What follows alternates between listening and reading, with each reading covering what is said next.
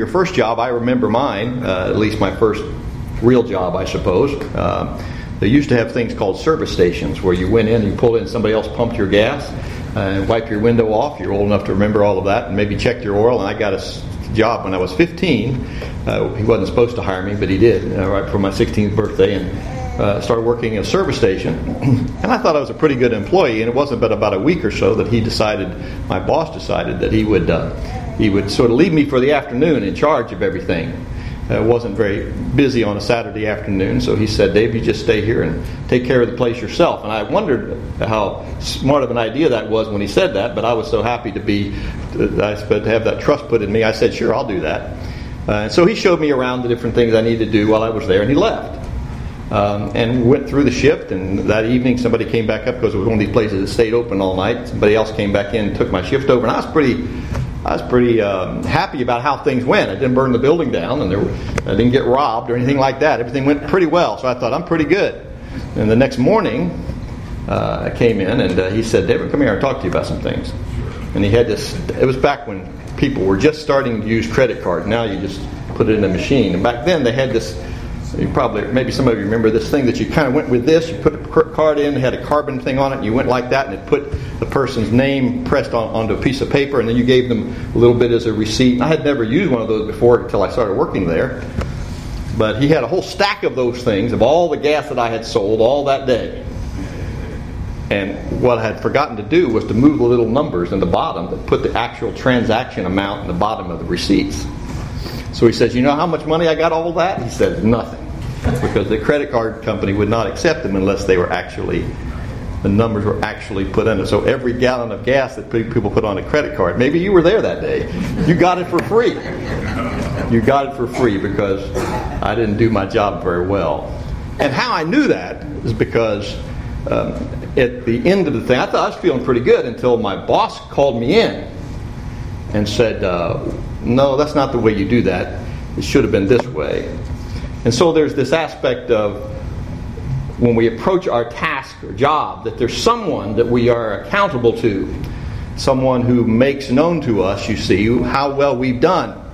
And we like that. We like the idea of rating how a person does their job, to evaluate how a person works. In fact, it's almost essential in the economy. And so we have job ratings for presidents, and we have Employee of the Month at Burger King. And when you start and you do your job, maybe somebody comes along and says, "You've done a good job," or maybe you haven't done a very good job. But one takes on a job with the idea that they will be held accountable and that there are things that are required. And you want to make the one whom you're accountable to, you see, pleased with what you do. And you want to be pleased of what the job that you do and how you accomplish that when you... At least we hope that individuals do when they take on that task. The Apostle Paul wanted his young protege Timothy to take pride in his work, so to speak. He wanted Timothy to take on the job of being an evangelist with an attitude of being approved in what he did, of doing it the right way, of accomplishing the purposes and the task that were before him and bearing fruit. Well, what did Timothy need to know to accomplish this work? What did he need to... what did Paul the Apostle need to tell young Timothy so that he would be able to do what he needed to do? 2 Timothy chapter 2 and verse 15 is the passage that we were assigned to, our theme passage for the month of September, and it's still September, right? For the month of September that we were going to deal with and that we're going to look at this morning. 2 Timothy 2 and verse 15, the Apostle tells Timothy, "Be diligent to present yourself approved to God, a worker who does not need to be ashamed, rightly dividing the word of truth." Now, we've mentioned as we've gone through the text of 1 and 2 Timothy that these epistles are focused on the work of an evangelist. That Paul is discussing with Timothy and presenting to him information as to how he can do his work. And Paul is directing Timothy on several elements of his task. The aspect of his personal life to the aspect of how he would as well deal with the Word of God and even deal with false teachers and other individuals. But there are many times, I think, though there is a specific focus and theme of these letters as we study them, there are many times when the words are applicable to all of us, both you and I, to all Christians, because they as well touch upon things that we are responsible for doing and principles that you and I, are responsible for. Paul admonishes Timothy, 2 Timothy 2 and verse 15, "Be diligent to present yourself approved to God, a worker who does not need to be ashamed, rightly dividing the word of truth." Now, we've mentioned as we've gone through the text of 1 and 2 Timothy that that he needs to be a worker who's not ashamed of his work, rightly dividing the word of truth. What does that mean? To not be ashamed by rightly dividing the word of truth. How does that apply to us? Well, I'll take a couple minutes this morning and take a look at this particular passage and come to some of those conclusions maybe that can help us. As always, when we study a passage of Scripture, it's important for us to view the context of what's being said here. We notice that the call not to be ashamed of what God had given Timothy to do was focused on the Word of God and the importance of recognizing the singular nature of the revelation of God. Paul mentions not being ashamed 4 times in this context, which I think as well helps us to understand how what he says to Timothy in chapter 2, verse 15, is really the product of what he's already said about himself and about an individual's relationship to God as well. In 2 Timothy 2, if we go back to the very first of the chapter, 2 Timothy chapter 2, verse 1, the first of the book, Paul says, "Therefore do not be ashamed of the testimony of our Lord, nor of me as prisoner." He starts out the letter by saying to Timothy, don't be ashamed of what God has said, and don't be ashamed of me. And then in verse 12, Paul says, I'm not ashamed. I have suffered many things, but I'm not ashamed of what has happened to me and what I'm doing. And then he mentions in chapter 1, verse 16, Onesiphorus, who we studied particularly not too long ago, that Onesiphorus is one of those individuals who was not ashamed of the fact that I was in prison. He was not ashamed of my trial, and my chains and my trials. And then in chapter 2, verse 15, he gets around to Timothy. And he says, you are to be a worker who does not need to be ashamed.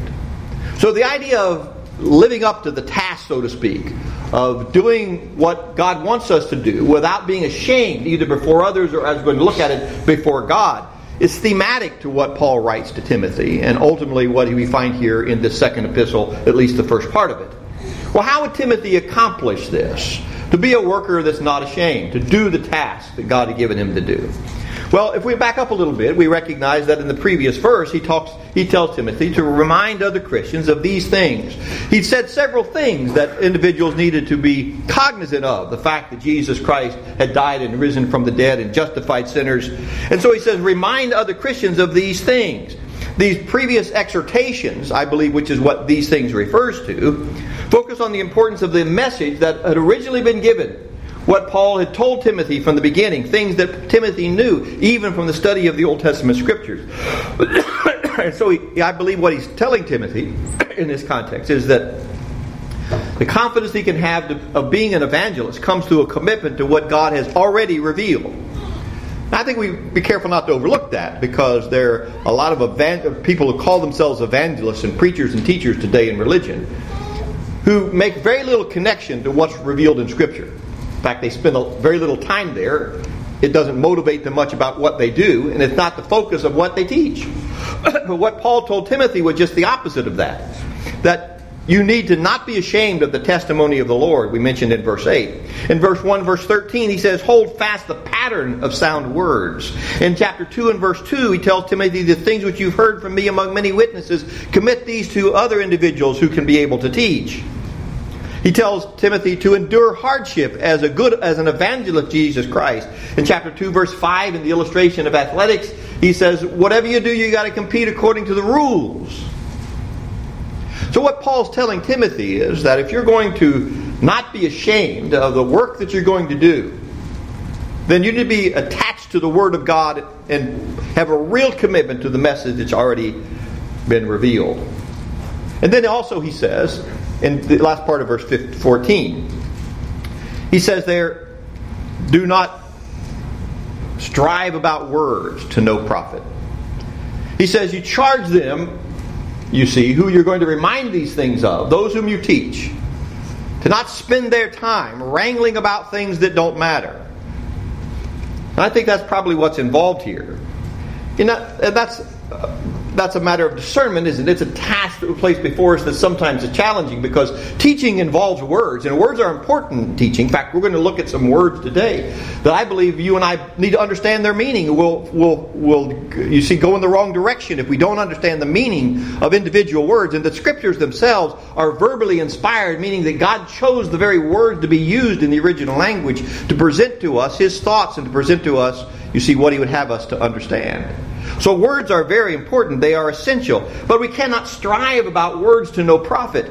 The thought here is not to be contentious or wrangle about empty and trifling matters that have nothing to do with what you see the Scriptures are teaching us. And Paul said that elsewhere in 1 Timothy chapter 1 and verse 4 and chapter 6 verse 4 and 5. He says it several times to the young evangelists. Be careful you don't get caught up in this contentious and wrangling and debating type thing and fail to recognize the importance of what needs to be taught. What he says is that when you do that, souls are subverted, I think one translation says. A word that means to be overturned or capsized. And that's dangerous stuff, isn't it? You know, the idea that you would flip over. You know, I have a little 13-foot fiberglass boat sometimes that I go fishing in. And my boat's different than maybe boats that other people have. You don't stand up in it very much. And if you do, you don't walk around. You kind of sit in one place. Why? Because if you get up and start moving around and failing to pay attention to what's going on, the whole thing's going to flip over. Because it's a little boat. And the idea here is you have to be careful and focused on what you're doing, or things could happen that you never expect.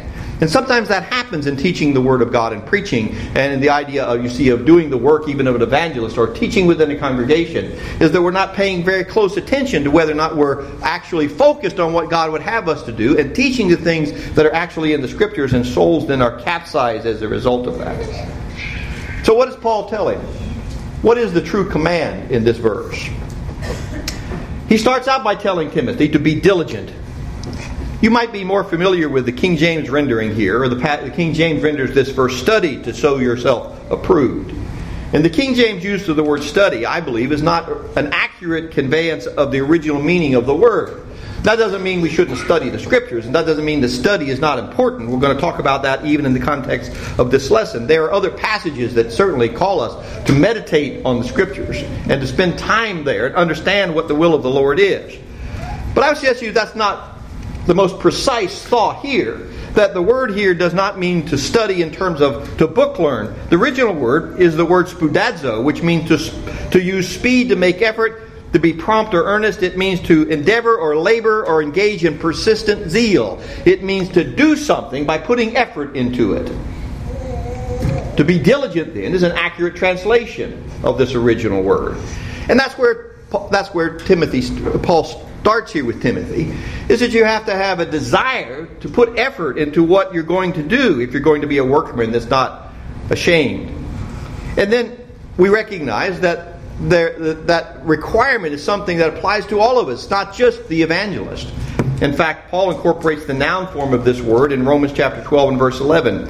In what ultimately is a negative command. Fascinating to me sometimes how things can be said in the Scriptures positively and negatively, and we're able to see more comprehensively what's being said by looking at both. In Romans chapter 12 verse 11, Paul tells Christians, do not lag in diligence, but be fervent in spirit, serving the Lord. Not lagging in diligence. Now those two things you see are very opposites of one another. To lag means not to be diligent. To be diligent means not to lag. And to lag, the aspect here of falling behind. Or we might look at it from the standpoint of the aspect of being lazy. Do not be lazy and indolent without any energy or enthusiasm, but rather be diligent, be earnest in what you do.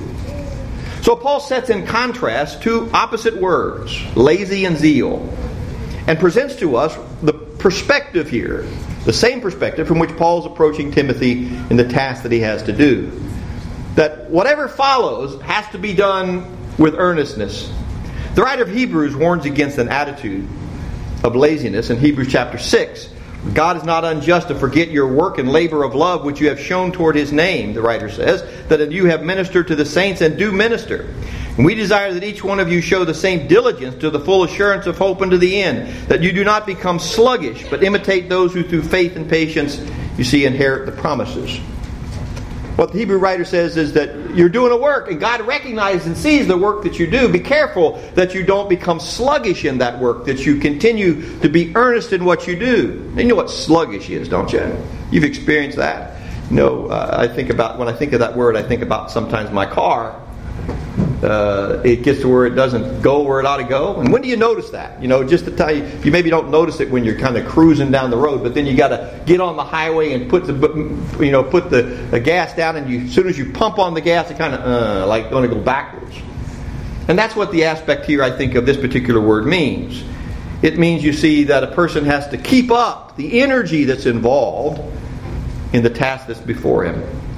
If we start to make excuses, if we start to hold back and rationalize the effort that God would want us to do, you see, then we fail to be diligent. Jeremiah chapter 48, verse 10. Jeremiah says, there's a curse on him who is lax in doing the Lord's work. That ultimately it leads to bad things. There is no good end to individuals that become at ease and relaxed in doing what God would have them to do.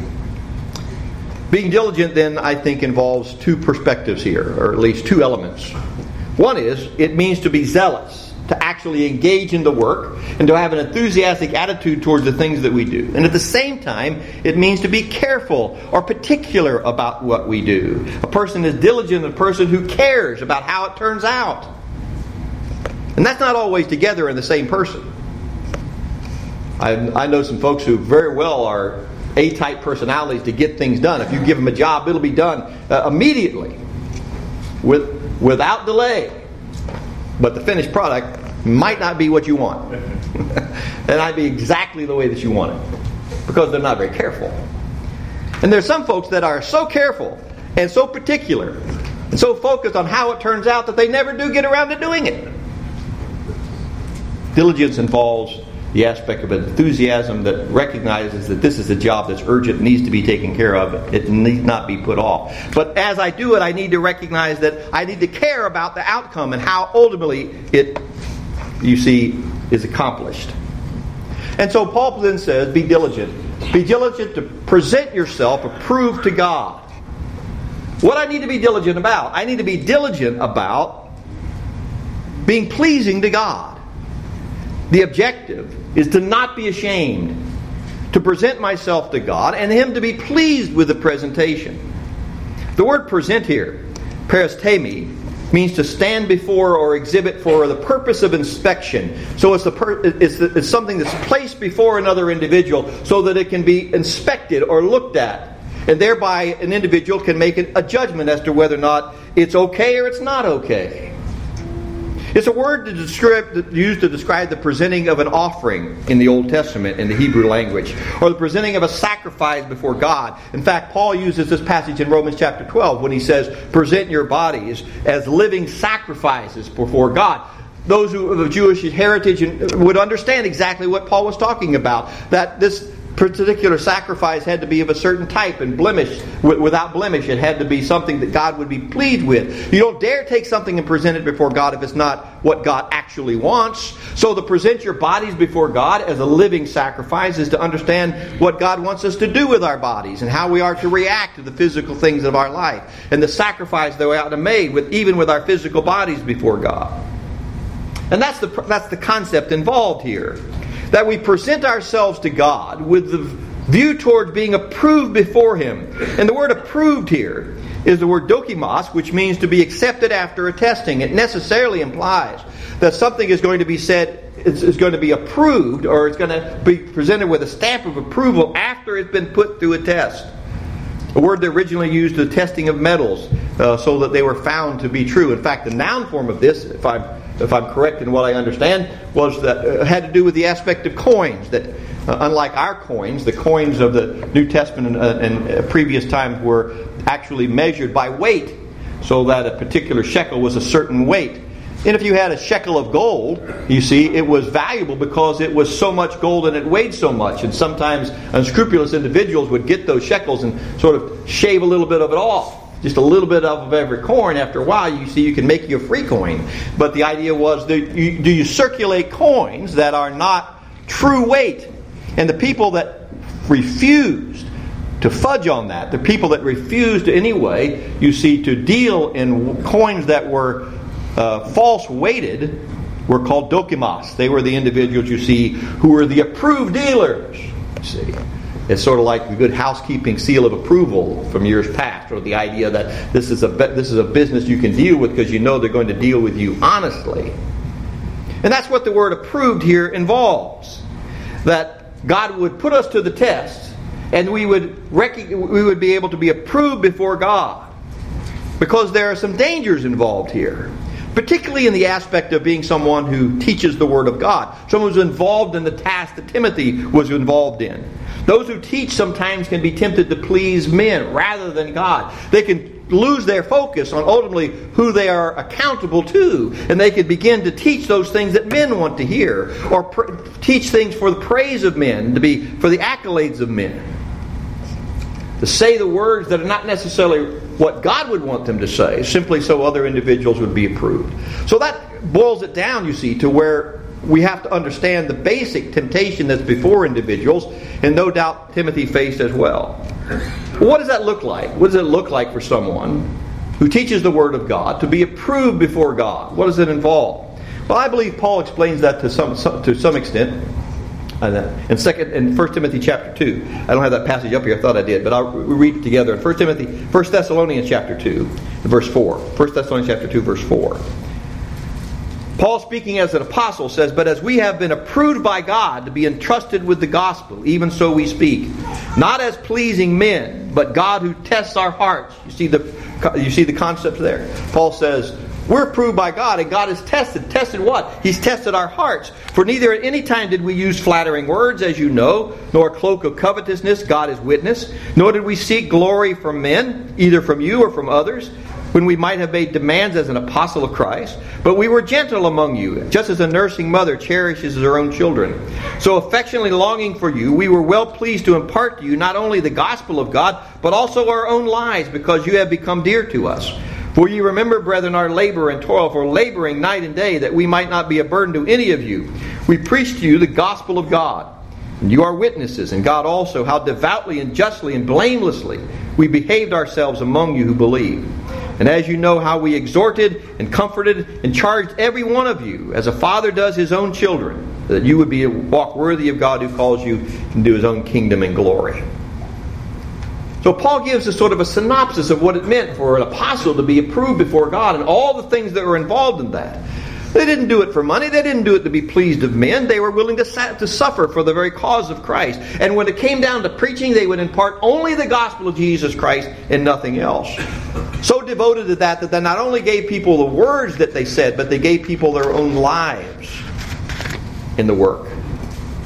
Now, what then Paul describes in 2 Thessalonians chapter 2 is precisely what he wants Timothy to be, and that is a worker who does not need to be ashamed. A workman who has no cause for shame in his work. And the shame here, you see, is not simply before men, but rather before God. It is God who must be pleased. In 2 Timothy 2 and verse 4, Paul says, No one engages in warfare and entangles himself with the affairs of this life, that he may please him who enlisted him as a soldier. And several times in this letter to Timothy, he makes it clear to him, and sometimes the analogy of other occupations to his job, that the focus of this is to please God, that God's the one who's put you to this task. And so we as well have to incorporate this principle in their own lives. We don't always obey God, and our redemption is not based upon perfect obedience, but our approval before God demands that we be diligent to obey Him in all things. And ultimately that the principle of our life is that we would please Him. 2 Corinthians chapter 5 verse 9, Paul says, Therefore we make it our aim, whether present or absent, to be well-pleasing to Him. So God works in us for this very purpose. He works in us the ability to be pleasing to Him. Isn't that fascinating? That God not only tells us, I want you to please me, but then He provides the ability and the opportunity and the power by which that takes place. In Hebrews chapter 13, the Apostle Paul, the writer of Hebrews says, Now may the God of peace, who brought up our Lord Jesus from the dead, that great shepherd of the sheep, through the blood of the everlasting covenant, make you complete in every good work to do His will, working in you what is well-pleasing in His sight through Jesus Christ. He prays that they would always be pleasing to God, and then says, this is what God's doing within you, is making you the kind of person that He wants. So that the purposes of God transcends anything that we desire, and ultimately every other aspiration. And what God presents to us through His Spirit is the opportunity to be pleasing to Him and the power to make that happen. But then Paul says, this workman that does not need to be shamed rightly divides the word of truth. The phrase modifies the previous ones, and that this phrase defines how Timothy could be an unashamed worker who pleased God. He must rightly divide the word. What does that mean? Again, I'll suggest to you that the familiar translation may be misleading. The Greek word translated as rightly dividing in the King James Version and other versions, that's the New King James, is orthodomeo, which literally means to make a straight cut. Or it means, you see in this aspect here, as a carpenter or stonemason would, to make sure that you following the line of the cut, to be accurate. It described the work of an engineer as he would build a road or build a building to make sure that everything was straight and plumb before him. So the word dividing here may not give us the best understanding, the idea that you divide the word up. Metaphorically, the word meant to proceed on a straight path without deviating from one side to another. And ultimately, the terminology came to be equivalent to the aspect of doing what is right, understanding there's an objective standard, and then following that standard. Other translations bear this out. ESV says, rightly handling the word of truth. Holman's translation says, correctly teaching the word of truth. And the New American Standard Bible says, accurately handling the word of truth. And I think that's the best understanding. In years past, I've heard gospel preachers focus on the King James wording and teach that Paul was really instructing Timothy to be able to discern between the Old Testament and the New Testament, to rightly divide the Word of God. We have to know where to make those divisions and see what applies to us and what doesn't apply to us. And I'm not suggesting that's not an important part of Bible interpretation. Certainly it is. We have to be able to accurately discern the difference between the law of Moses and the law of Christ. But what we recognize is that this is not really the best understanding of this particular passage in the aspect of dividing. Paul's not telling Timothy to divide the word up. He's telling Timothy to make sure you handle it correctly and accurately when you look at the word. Paul was instructing Timothy then to be precise and to hold a straight course, to not deviate from one side to the other from the meaning of the text. Peter warned against those who would wrest the Scriptures or twist the Scriptures to their own destruction. It wouldn't be that they would throw the Scriptures out. They would simply take those words and make them, twist them to where they made them say what they wanted them to say. They interpret the Scriptures in such a way to establish, you see, what they believe to be right, or to support an established position. I remember hearing the story about a fellow who was driving through the country, and he saw an old country boy, you see, with targets set up in his yard. And on every target, he was shooting the gun. On every target that was there were holes in the bullseye. No place else, just holes right in the bullseye. And he thought, wow, that's pretty good. I'm going to stop and see how this guy does that. So he stopped and asked the guy. He said, you must really be a good marksman. He said, well, yeah, I can shoot pretty good. But he says, there's a real secret to that. He says, I just shoot first and then paint the circle around it. He says, that way, it's easier that way. And that's the way some people interpret the Bible. They come up with their positions and they go in there and paint the circle around it as far as looking at the Scriptures that they think the text proves what they say. And that proof testing, you see, approach to Scriptures, you see, is not what God wants. It's not what God ultimately is telling Timothy to be involved in here. This necessarily implies some things to us, and as we close here, let me make a couple observations. How do I rightly divide the word of truth? And this is not comprehensive, but some things I think that apply here.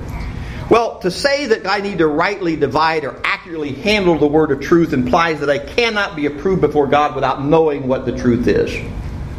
Somehow, the idea that my relationship to God is based upon intuition or feelings or emotions, you see, is taken over in religion, or at least become very prominent. And therefore, the aspect that there is an objective standard of truth in my relationship to God has gone by the wayside. And although the word study, as we mentioned before, is not an accurate rendering of the text here, certainly the idea of meditating on the Word of God is exactly what's involved. Paul said in 1 Timothy chapter 4 and verse 15, meditate on these things, give yourself entirely to them, that your progress may be evident to all. Take heed to yourself and to the doctrine, and continue in them. So the idea here you see is that we have to be individuals that are aware of what God says and spend time in the text of the Scriptures. Another element of this is I cannot bring my presuppositions into the text. If I'm going to rightly divide the Word of God, then I have to approach it with the aspect of an open heart to what God is actually saying.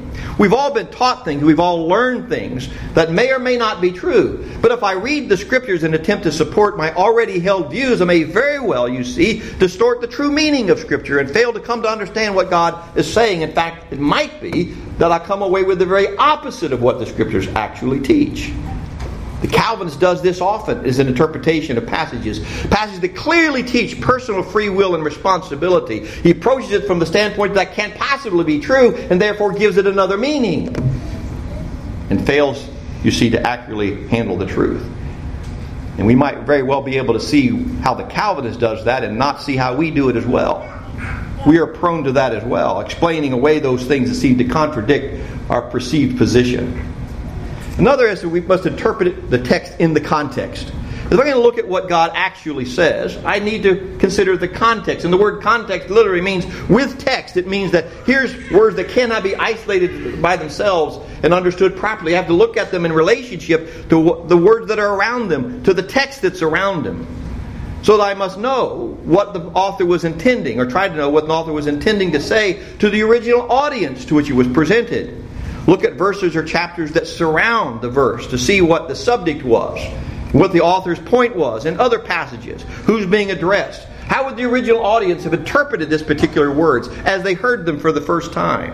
What do the actual original words mean in the original language?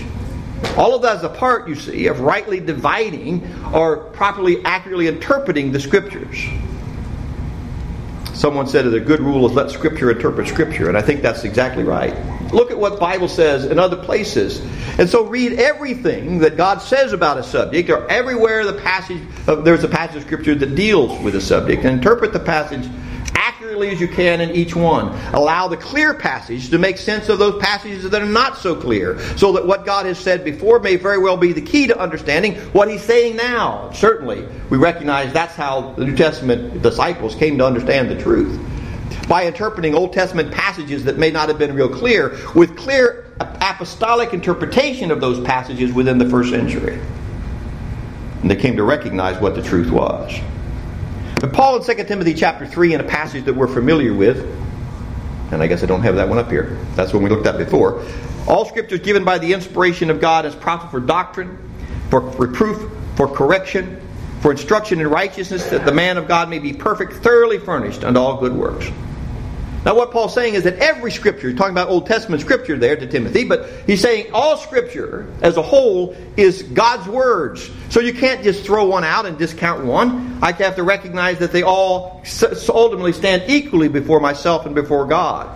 That doesn't mean they're all equally applicable to me, but I cannot approach God's Word in a piecemeal fashion, saying that I like this, I don't like this, and take only what pleases me, or believe that I can come to a correct doctrinal position on a particular subject by looking at a single passage of Scripture and erecting a doctrine around it. I must approach it with a desire to cut a straight course with the Word that God has given me, and not deviate from side to side. And then lastly, I have to read it and learn with a view towards instruction and correction. It's important to know the Word of God and to be accurate in what we ultimately understand about God's Word. But the purpose of God's Word is to transform us and to motivate us to do the things that are right, to make us so that we are pleasing before Him, approved in His sight. So Paul says to Timothy, you must accurately handle the Word of God so that you can make corrections in your life and be approved before Him. And so that's what 2 Timothy 3 tells us. That the Word of God is profitable for doctrine, for correction, for instruction in righteousness. That the man of God may be perfect, thoroughly furnished unto all good works. So that he is completely equipped to do everything that God has given him to do. He doesn't end up at the end of the day doing it all wrong, because he didn't take into account everything that God said. I'm absolutely certain that my boss told me to put those levers in the right position and make the numbers come out. I just didn't listen. And so when it came down to the end of the day, though I had done everything else right, it meant nothing. I was unapproved to what I had done. You see, Scripture is all I need, but I need it all. And that's an important perspective. I must be thoroughly equipped to do the work of God. That's why assemblies like this are so important. Not only for the purpose of worshiping God, but so that we can encourage one another and persuade one another and convict one another to love and good works, that we might be the kind of people that God would want us to be. Jeremiah chapter 10 verse 23, O Lord, I know that the way of man is not in himself. It is not in man who walks to direct his steps. O Lord, correct me, but with judgment, not in your anger, lest you bring me to nothing. You see, and that's what God does. He corrects us. He doesn't destroy us. He doesn't set us aside. He doesn't snuff out the smoking flax.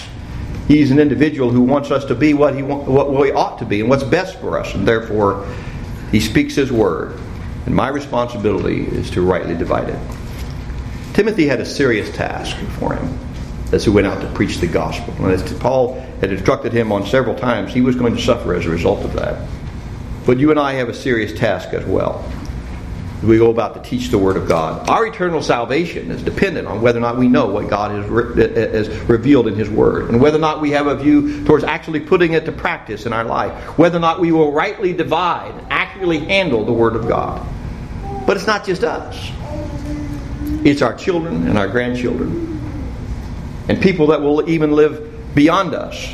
Whether or not we handle the word of truth may very well set the course of their eternal destiny if we don't take to task the importance of handling the word of God accurately. Do you know what God said? Do you know the truth? Maybe we can help you learn what God wants you to do in your own life. Maybe we could sit down and we could look at the Bible, the passages together, and with the principles that we've discussed even tonight, this morning, we could talk about what God wants all of us to do and study the Bible together. It's a profitable work, a profitable endeavor, certainly. And if you need to know what God wants you to do in your life, and you're of a mind to study it for the purpose of coming to know and be pleasing and approved before God, then we'd like to help you do that. Maybe you've learned the truth, but you've not responded to it. Maybe you know what God says, but you haven't acted upon it yet.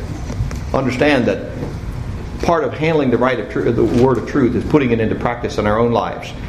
And you cannot be approved before God unless you obey God. Maybe we can help you do that as well. Let's stand and sing.